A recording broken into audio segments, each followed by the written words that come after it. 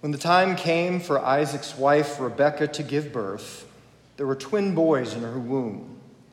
The first to come out was red, and his whole body was like a hairy garment, so they named him Esau. After this, his brother came out, with his hand grasping Esau's heel, so he was named Jacob. In the name of the Father, and of the Son, and of the Holy Spirit. Amen. Please be seated.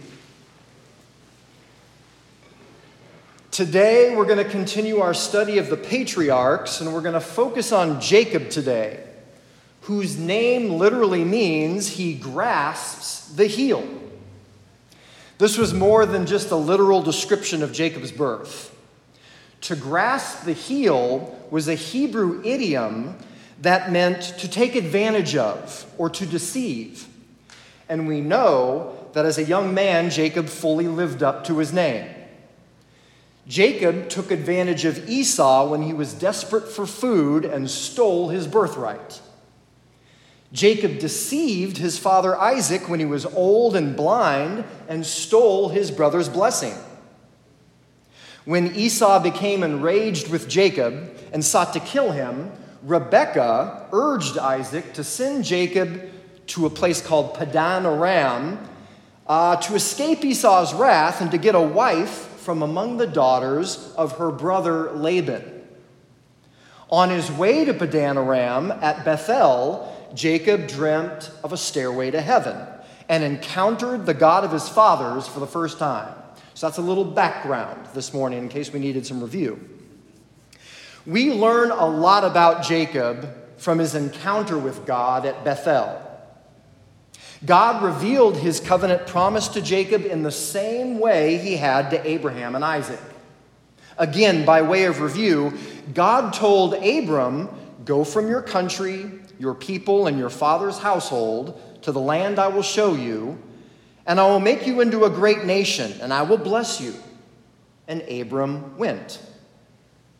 God told Isaac, "Do not go down to Egypt. Live in the land where I tell you to live, and I will be with you and bless you." And Isaac stayed. Do you see the pattern? God said, "Do this, and I will do this," and Abraham and Isaac obeyed. But when God revealed his covenant promise to Jacob, Jacob responded differently. Jacob made a conditional vow that reversed the covenantal formula. He said, "If God will be with me and will watch over me on this journey I am taking, then the Lord will be my God. And of all that you give me, I will give you a tenth." Jacob said to God, "Do this, and I will do this." Faith, the believing obedience of Abraham and Isaac, was conspicuously absent. After his encounter with God, Jacob declared, "Surely the Lord is in this place, and I did not know it. This is none other than the house of God." And he named the place Bethel, which means house of God. God had manifested himself to Jacob and called him into the same covenant relationship that he had Abraham and Isaac. But if Jacob's relationship with God was going to be like that of his fathers, its basic nature was going to have to change from a vow of conditional loyalty to a commitment of obedient faith. At Bethel, Jacob was at the start of a very long journey, much longer than he knew. He thought he was going to Padan Aram to escape his brother Esau and to get a wife. But God had far more in store for him. Jacob was going to Padan Aram to be transformed as a person. This morning, we are going to follow Jacob on his journey from Bethel to Padan Aram and back again. Along the way, we are going to be challenged by the same fundamental truth that Jacob was.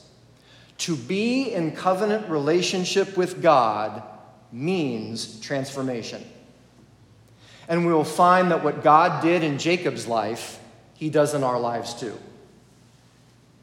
So when Jacob arrives in Padan Aram, things could not have gone better. He met some local shepherds at a well, and among them was Rachel, the youngest daughter of Rebekah's brother Laban.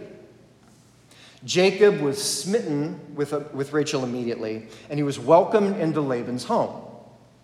After living and working with the family for about a month, Laban offers Jacob permanent employment and tells him to name his wages. This is our reading this morning.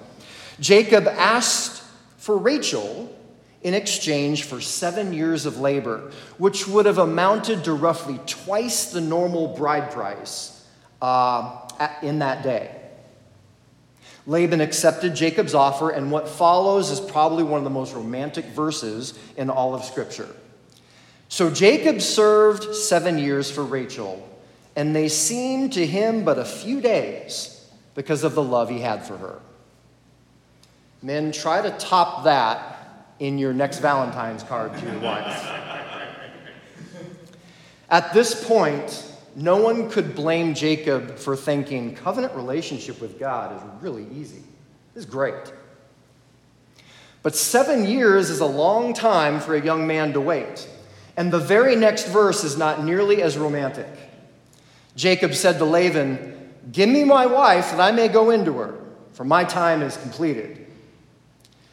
Jacob's request is indelicate and demanding, but characteristic of Jacob at that time. Jacob was self-centered, he was self-reliant, and accustomed to manipulating situations to get what he wanted. But that was about to change. So Laban held the wedding feast, and the time came for the marriage to be consummated. But instead of delivering Rachel to the bridal chamber, Laban brought her older sister Leah. Now, the NRSV translation is kind to Leah, but we still get the impression that she was not as attractive as her younger sister Rachel. Most translations are much more direct, and they read something like this: Leah had weak eyes, but Rachel had a lovely figure and was beautiful. Suffice it to say, it would have been difficult to confuse the two sisters. But it was evening. The bride was likely veiled, and there had probably been plenty of wine at the feast, so the marriage was consummated. And when morning came, surprise, it was Leah. Life is full of surprises, but we all know that not all surprises are the same. Surprise, you got a promotion. That's good. Surprise, you need a new air conditioner. That's bad. Surprise, honey, my mom's staying with us for a month is debatable. But surprise, the woman you slept with last night is not the woman you love and worked for the past 7 years, is unquestionably bad. In protest, Jacob questioned Laban, "Why have you deceived me?" Which is an interesting thing to come out of Jacob's mouth. "What is this you have done to me?" Which had a painfully obvious answer. Laban had taken advantage of Jacob when he was desperate, and he had deceived him when he could not see. Laban had done exactly to Jacob what Jacob had done to his brother and his father. And so Jacob's condemnations of Laban would ultimately be self-incriminating. Hey, you deceived me. You grasped at my heel. You Jacobed me. And so ultimately, Jacob's humiliation would probably give way to humility, and it's then when God's transforming work in him could begin in earnest. The hard clay of Jacob's heart would have been softened, and he would have now been ready to be shaped by the potter. Laban gave Rachel to Jacob in exchange for another 7 years of work. And Scripture reveals that those years probably did not pass as quickly for Jacob as the others had. But when they were finished, Jacob told Laban that he intended to return to Canaan. But Laban convinced him to stay. For a second time, Laban said to Jacob, "Name your wages, and I will pay them." And it is here that we get our first hints that Jacob's character had begun to change. Listen to what he says to Laban. "Don't give me anything," Jacob replied. "But if you will do this one thing for me, I will go on tending your flocks and watching over them. Let me go through all your flocks today and remove from them every speckled or spotted sheep, every dark-colored lamb, every spotted or speckled goat. They will be my wages. And my honesty will testify for me in the future whenever you check on the wages you have paid me. Any goat in my possession that is not speckled or spotted, or any lamb that is not dark-colored, will be considered stolen." To appreciate Jacob's reply, we have to know that sheep of that region were normally solid white, and goats were normally solid black. Hence, the animals Jacob requested for his wages were abnormally colored and would have represented a very small percentage of the flock. The fact that Jacob wanted to conduct his affairs honestly and asked for the wages he did suggests that Jacob had begun to rely not on his own cleverness or capabilities, but on God. The skeptics among us might argue that Jacob was just setting himself up to take advantage of Laban. But Laban's next move made that impossible. Watch what Laban does. Laban took out of the flock all the abnormally colored sheep and goats and put the rest of the flock under Jacob's care. So solid white and solid black animals are not going to produce speckled and spotted animals in large numbers. So Laban had taken advantage of Jacob again. But God was with Jacob. He gave Jacob special insight into the mating of the flocks, and Jacob prospered. For 6 long years, Jacob endured heat, cold, and sleepless nights, and Laban changed his wages 10 times. But through that hardship, Jacob learned to trust and obey God. And when God decided for the time had come for Jacob's trial to end, he said to Jacob, this will sound familiar, "Go back to the land of your fathers and your relatives, and I will be with you." Then Jacob put his children and his wives on camels and drove all of them, including his livestock, ahead of him to go to his father Isaac in the land of Canaan. Does this pattern sound familiar? Jacob had been conformed to the pattern of Abraham and Isaac. And now, like Abraham, Jacob's faith would be severely put to the test.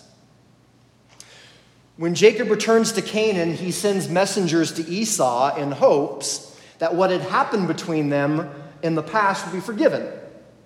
When the messengers returned, they told Jacob that Esau was coming to meet him with 400 men. Okay. In great fear and distress, Jacob prays. Listen to Jacob. "O God of my father Abraham, God of my father Isaac, Lord, who said to me, 'Go back to your country and your relatives, and I will make you prosper,' I am unworthy of all the kindness and faithfulness you have shown your servant. Save me, I pray, from the hand of my brother Esau, for I am afraid he will come and attack me and also the mothers with their children. But you have said, 'I will surely make you prosper and will make your descendants like the sand of the sea, which cannot be counted.'" These are not the words of the manipulative, self-reliant man that left Canaan for Padan Aram 20 years earlier. Jacob had changed, but his circumstances had not. His past had not changed, and like all of us, he had to face it. Jacob decided to send several waves of gifts to Esau in the hope of pacifying him. Then he sent his wives and children and possessions ahead of him and spent the night alone. And a man wrestled with him until daybreak. The overwhelming testimony of Scripture and the church fathers is that Jacob wrestled with the second person of the Trinity that night. Though he was told to quit and his hip socket was severely wrenched, Jacob wept and begged for God's favor and refused to let him go until he blessed him. So catch this. The man whose nature it had been to grasp the heel grasped desperately for God instead. That night, God changed Jacob's name to Israel, which means he struggles with God. And the next day, God gave Jacob favor with Esau, so much favor that Esau tried to return the gifts Jacob had sent him. But Jacob responded like someone who had discovered, as his grandfather Abraham did, that God was his shield and his exceedingly great reward. Listen to Jacob. "No, please," said Jacob, "if I have found favor in your eyes, accept this gift from me. For to see your face is like seeing the face of God, now that you have received me favorably. Please accept the present that has been brought to you. For God has been gracious to me, and I have all that I need." In Paul's letter to the Romans, he says that all these things were written for our instruction. So what are we to learn from Jacob's journey from Bethel to Padan Aram and back? 3 things. At Bethel, we learn a very difficult truth. It is possible to be in the house of God and not truly know him. Knowing about God is different than knowing him. Singing about God is different than singing to him. Praying "my will be done" is different than praying "thy will be done." And so first, as we sit in God's house this morning, let us examine ourselves and ask, what is the nature of our relationship with God? In Padan Aram, we learn that covenant relationship with God always means transformation. God welcomes everyone, but affirms no one. Put another way, God receives us where we are, but never leaves us there.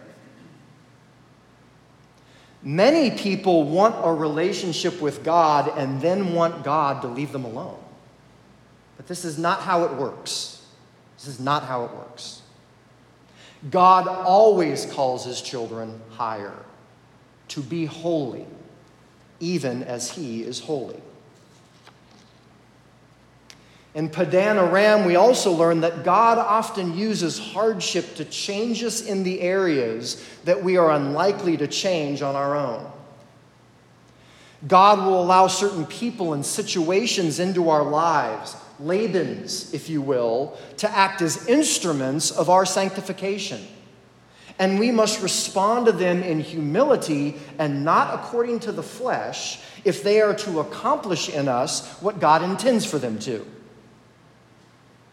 If we become embittered by annoying, difficult, or even hateful people and return evil for evil, we harden ourselves against the potter who would shape us in his image. And so, though it is difficult, in these situations, we ought instead to pray, "Lord, I want to hate this person. How would you have me act towards them? Lord, what are you trying to teach me through this situation? Lord, I want to be like Jesus. Help me to patiently endure while you conform me to the image of your Son." These are the prayers of someone who's maturing in the Lord. Back in Canaan, we learn that God wants us to wrestle with him, to honestly engage him with our whole heart, mind, soul, and strength. Because it's here that we become vulnerable to God's touch, and he transforms who we are. At times, wrestling with God may seem like just hanging on for dear life. It may be waking up in the morning and saying, Lord, I need you. I can't even make it through this day without you. And if that's where you find yourself, that's okay. That is a good place to be. It is the place where we come to the end of ourselves and put our full weight on God's promise that His grace is sufficient and His power is made perfect in our weakness. It is the place Jacob found himself at the end of his journey from Bethel to Padan Aram and back. It is the place God wants to bring all of us. May we be willing to follow where He leads. In the name of the Father, and of the Son, and of the Holy Spirit. Amen.